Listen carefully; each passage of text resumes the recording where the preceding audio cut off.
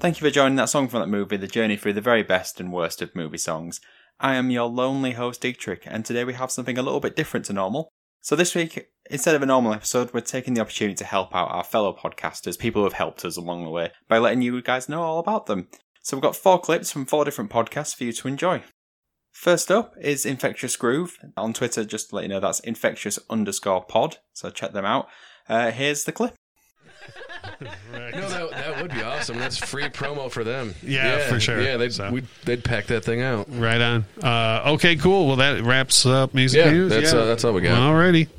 Our jammies. Moving right along, I have, as always, 3 songs that were stuck in my head that I was just listening to nonstop. And again, these 3 couldn't be any more different, but one of them I get stuck in my head like constantly. If the song ever crosses my mind, I get it stuck in my head. But in this order of importance for like songs that I have to hear right now, I've been listening to, do you guys know Boondocks by Little Big Town? No. Okay. I know the band Little Big Town. I feel no shame, I'm proud to wear. Like, As soon as it starts, you'd be like, oh, I know that song. Okay. At Jam. It's just a Jam. Plus, there's a version, you can't get it on streaming, so we'll just put the regular version on our playlist. But they did a CMT Crossroads with Lindsey Buckingham, and he tore the hell out of that song with them. It was great. Sweet. But anyways, I love that song, and it's almost like 2 songs in one, because like halfway through it just stops and goes to like a breakdown, and the whole last minute of the song is totally different than the first half, and it's just a jam. I remember having big hopes for that band when they came out, and they're huge. Like they have a lot of hits, but like I haven't liked anything they've done but that song.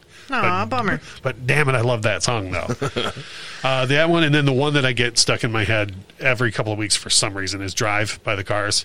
And it's just such a great song. And I saw a video on YouTube or something the other day about it was the anniversary of Ben Orr's passing, and Ben was the one who sang that song. Mm-hmm. Like either Rick Ocasek or Ben Orr sang all the Cars songs, and Rick sang a lot of the hits, but Ben Orr sang a lot of the hits as well. So as soon as anybody mentions the Cars or Ben Orr, I immediately get his vocal in my head from that song. It's a great vocal. And it's crazy because Rick Ocasek wrote that song and asked Ben Orr to sing it. So like he was just like, you'll do a better job on this than me, which is cool, to not have that ego about it.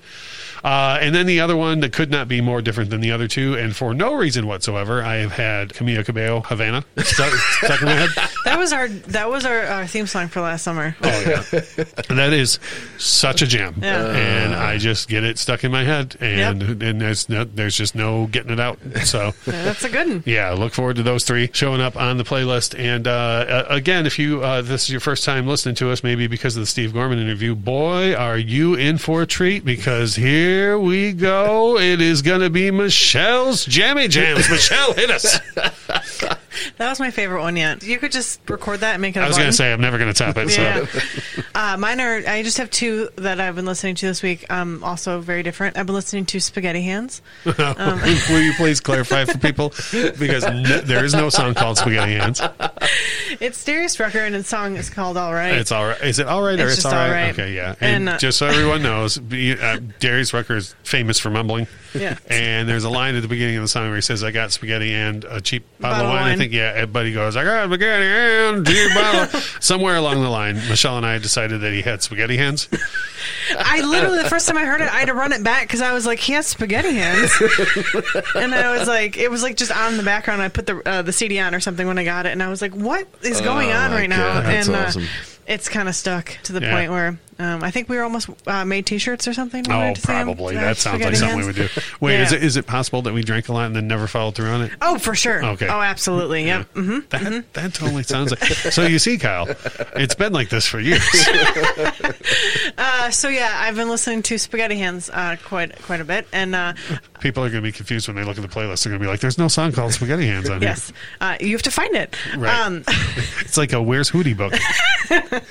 And then the other one is My Chem, which I learned this week. Kyle's not about. Oh boy, he's not about. I think we've talked about this on the show before, because even teenagers. I was like, even teenagers, and he was like, I was like, oh well. Yeah, I came out in the car twice today, and he was like, "Stop it." I don't know what rubs me the wrong way. I don't about hate him. them and I don't love Yeah. them. They're just the only thing that they ever did, and I'm sure I've beat this story to death with you though, is you can't sing the praises of your own record. Yeah. You can't. And when the Black Parade came out, Yeah. these jokers got on the VMAs and got asked how good the Black Parade is, and they were like, "Well, it's this generation's The Wall." You can't say that about your own damn No, record. yeah, like see- if I put out a record and you tell someone that it's this generation's Joshua Tree, great. Yeah. If I tell someone that, you're asking for your record to fail. I thought he said completely. it was like Queen or something. No, he said, "Lady," he said The Wall. Trust me, because I just about threw something at the TV. I it was never one of the said he was songs smart. off that album that drives me nuts, and that's why I think that's what started me not liking them in general. Is the Black Parade? What is that? I don't know. The Black Parade. Oh, maybe it was that song. Yeah, yeah, it's very maybe- possible. yeah. I remember hearing that and being like, "Nope." Yeah, It was like 2 years after that record came out, I heard Teenagers out of nowhere. And I talked to Michelle about it. I was like, I heard a Mike Chem song I really liked. I told her what it was, and she was like, "That's off the Black Parade." And I was like, "Oh, damn it." Son of a bitch. yeah. I just can't get past. I know. that guy. I don't know. I own the Greatest Hits record on vinyl, but for teenagers. Yeah. You know, and I think we've put it on, like you've pulled it or something, Michelle, and I'll play whatever you want to hear, and then I'm always like, okay, teenagers, and we're out, you know. And I'm like, just play the whole thing. Yeah, no, that's a 2 LP set. I ain't sitting through 2 LPs of I will. Mike Chem. Yeah, I know you will. So that's it for me. Spaghetti Hands and Mike Chem. And Mike Chem. So I got spaghetti hands. Oh my god. And Kyle, what have you got for Jammy Jams? So I've had 3 entire albums on rotation this week. Nice. New releases or just... They're all new releases. Yeah. Yes. See, now these we're going to have to watch for to see if they have the bump. Yeah, if so they get the Kyle bump. Oh yeah, yeah, that's what we were talking about before. Yeah, I remember now. Joji put out a new record called Nectar, and Michelle mentioned it last week because she thought that I listened to it, and I had bypassed it and listened to something else instead of it. I know. And We've now got to the point where Michelle's listening to the new stuff before you. yeah, It's crazy. and now I regret not listening to it before because it's real good. yeah, I liked it a lot. Right on. YG also put out a new record called My Life 400. I'm sorry, what? 400. Is it aggressive like are that? Are there any tracks on it with Mike? Period. No. Okay. Call back. And then 21 Savage put out a record with Metro Boomin called Savage Mode 2. The sequel. Wait, or is it TOO? Like I also am in Savage. No, it's just it could be taken either way, but Listen, no, it's the number 2. I have to ask the important questions. It's the number 2. Actually, tomorrow when I'm editing the episode and putting the thing together, I'm going to be like, hooray. Because I always put the playlist together for it.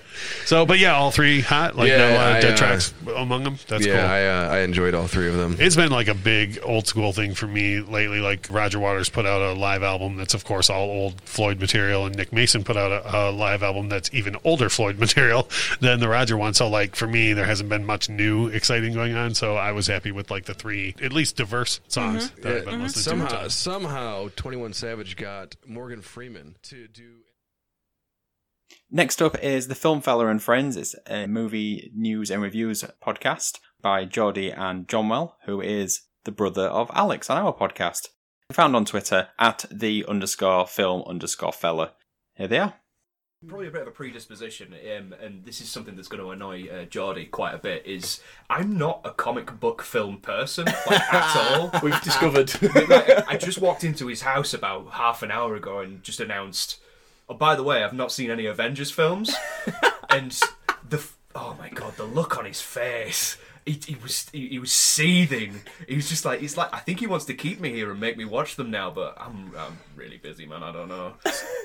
Stockholm syndrome. Just until you like it. Yeah, so let's get on with the non-spoilery review of whether we thought it were any good or not. I mean, you were saying before that you're not even sure you can remember the film. Yeah, no, it'll come back to me as we go through it, and you've done a Do you want to go through it scene by scene? scene by scene. Opening shot. Gotham? Nice. Gotham. Gotham! Meet his murder.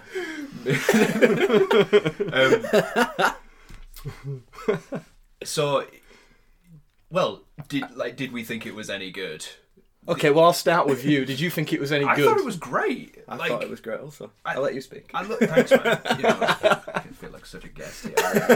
I thought it was great. It's because I don't understand comic book films as a whole, like all the continuity and all how everything's supposed to tie together, for me in particular, it was really nice to just have a standalone film, because then I don't have to know anything else. Yeah, that's true. Like, you could not know anything about the Joker and watch that and have a good time. That's what I think.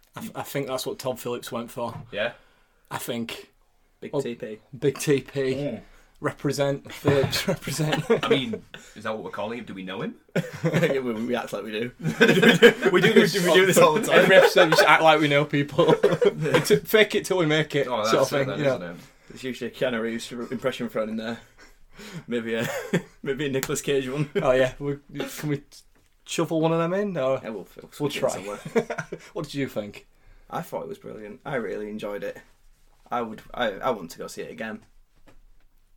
Okay, great. Maybe we can. We've got unlimited cards Yeah, now. you can do that. We have You are allowed. limitless cards now.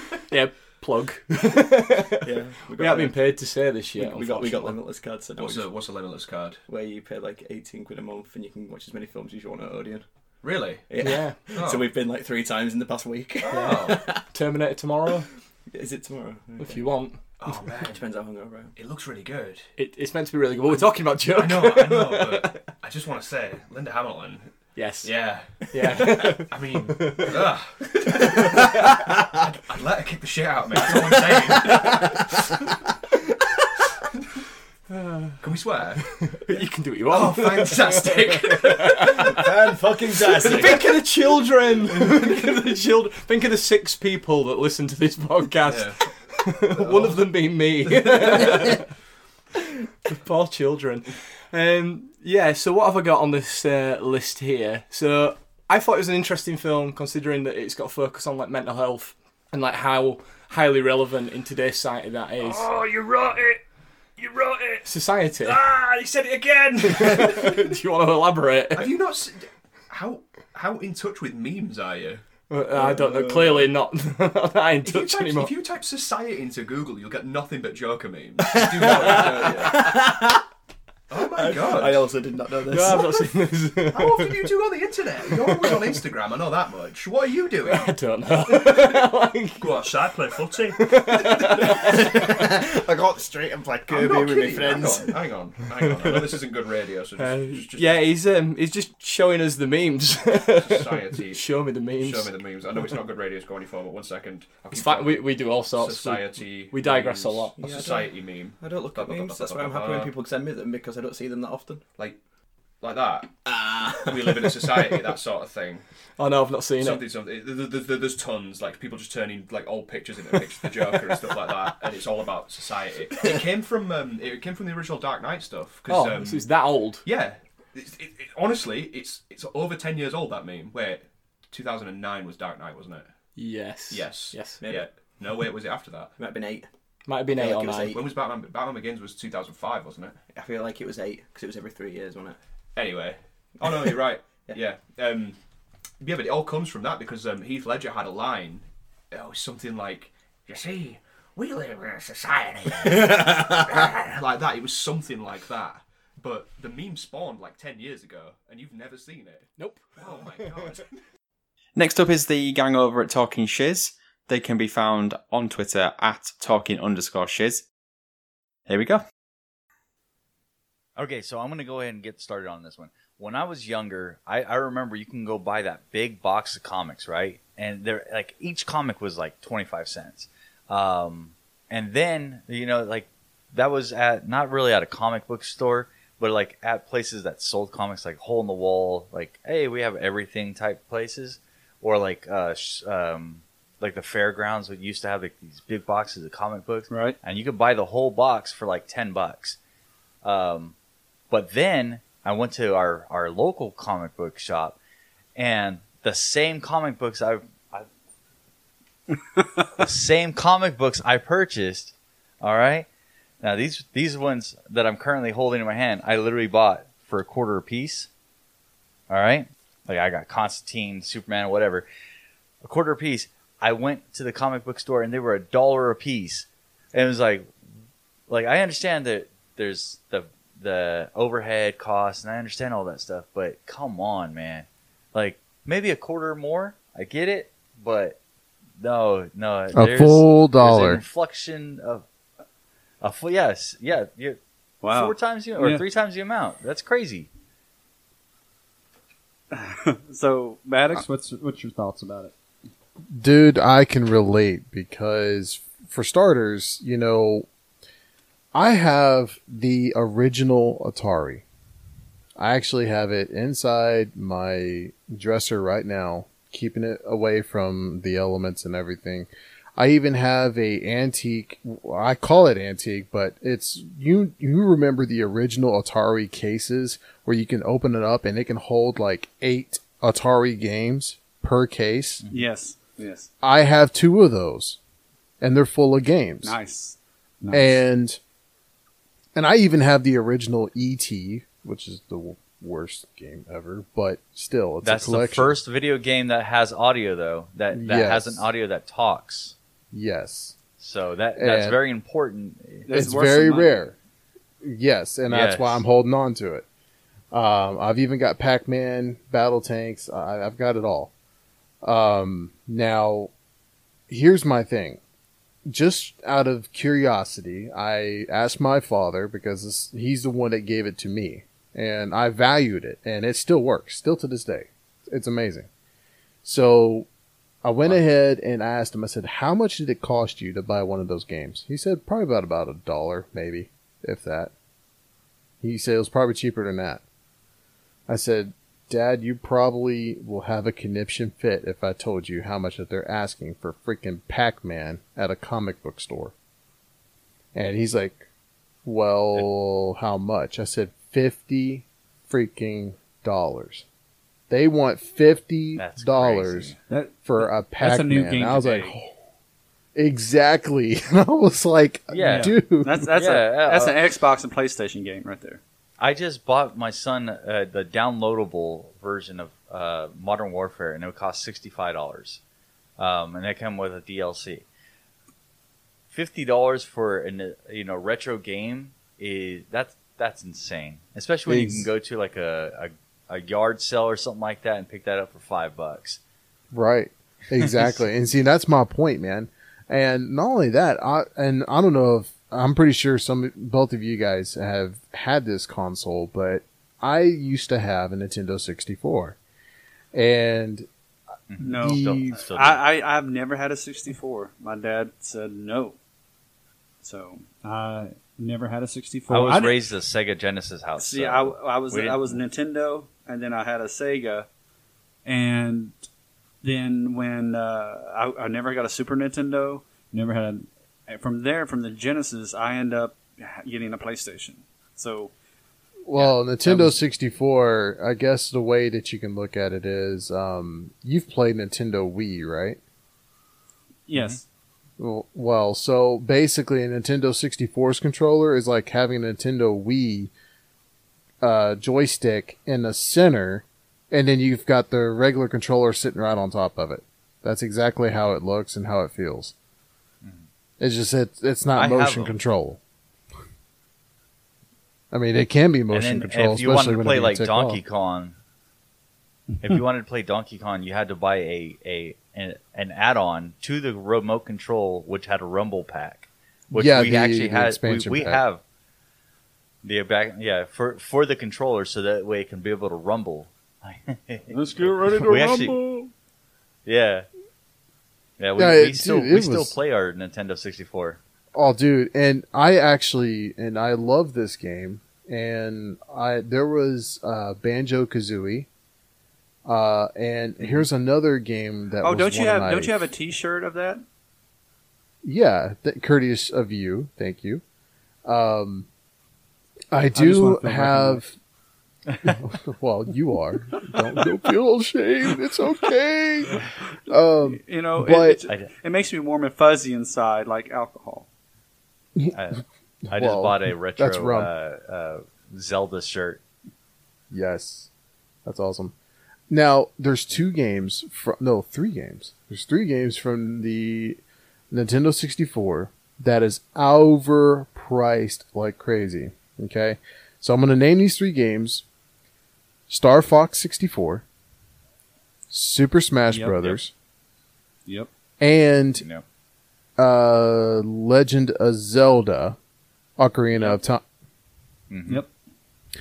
Now, this Yeah. particular problem is that when we went out to go ahead and go and just to shop, okay, we looked at these little cartridges, and normally that would have cost us what, $14-15 back in the day, maybe, Yeah. maybe 20, Maybe something Yeah. like that. Yeah.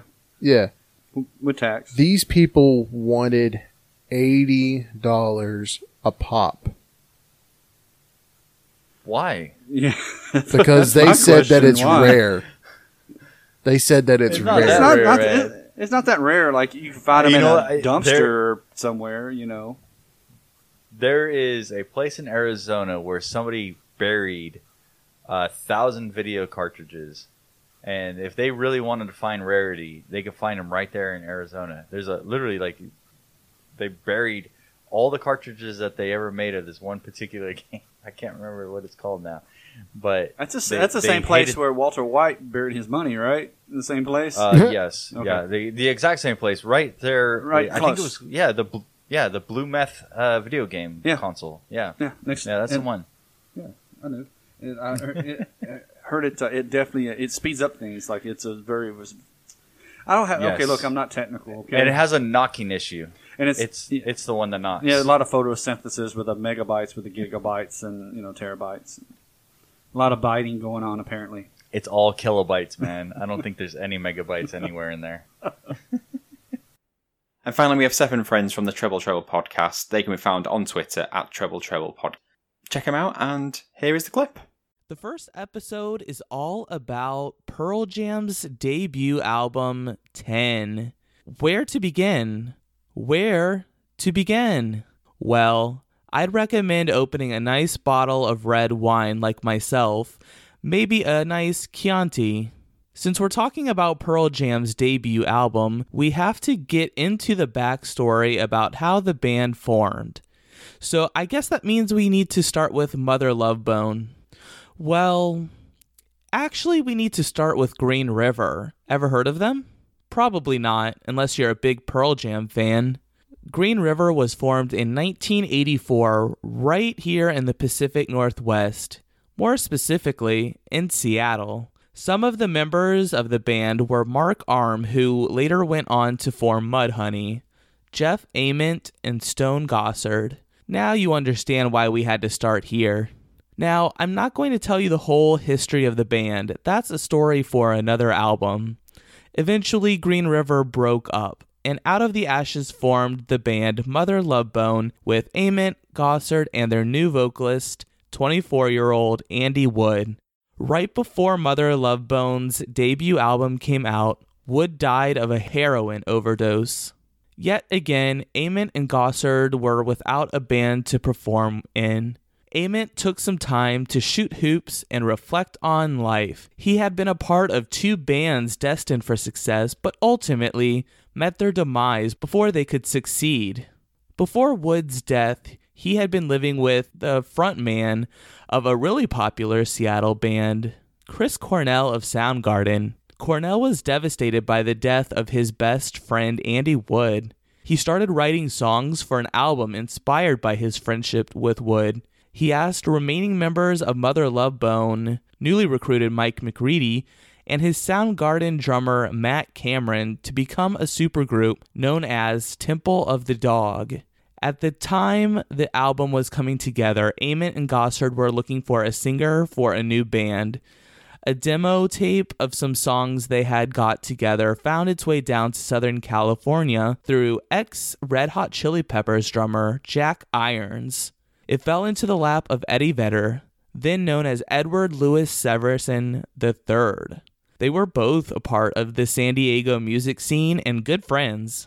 Rumor has it that he listened to the album while at work at a Chevron gas station. Vedder, originally from Chicago, Illinois, took the demo tape and recorded vocals quickly and mailed the demos back to Ament and Gossard.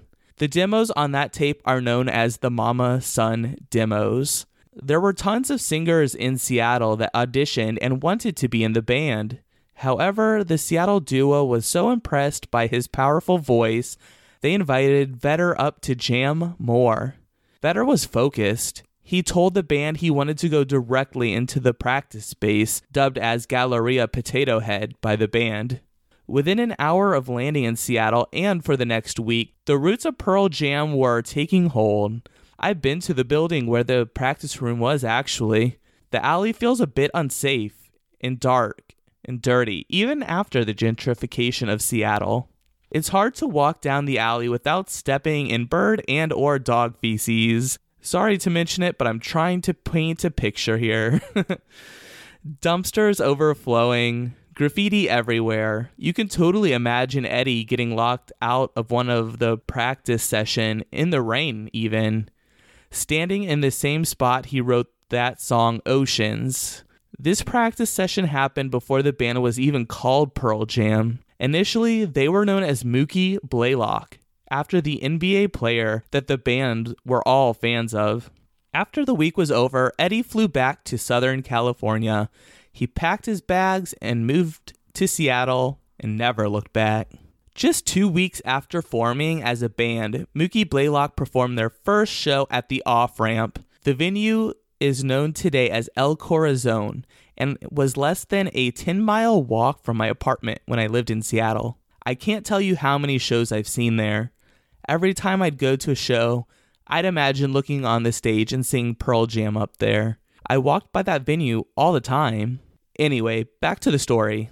After the band was sent notice from NBA player Mookie Blaylock's lawyers, they announced on a radio broadcast in March of 1991 that their new name would be Pearl Jam.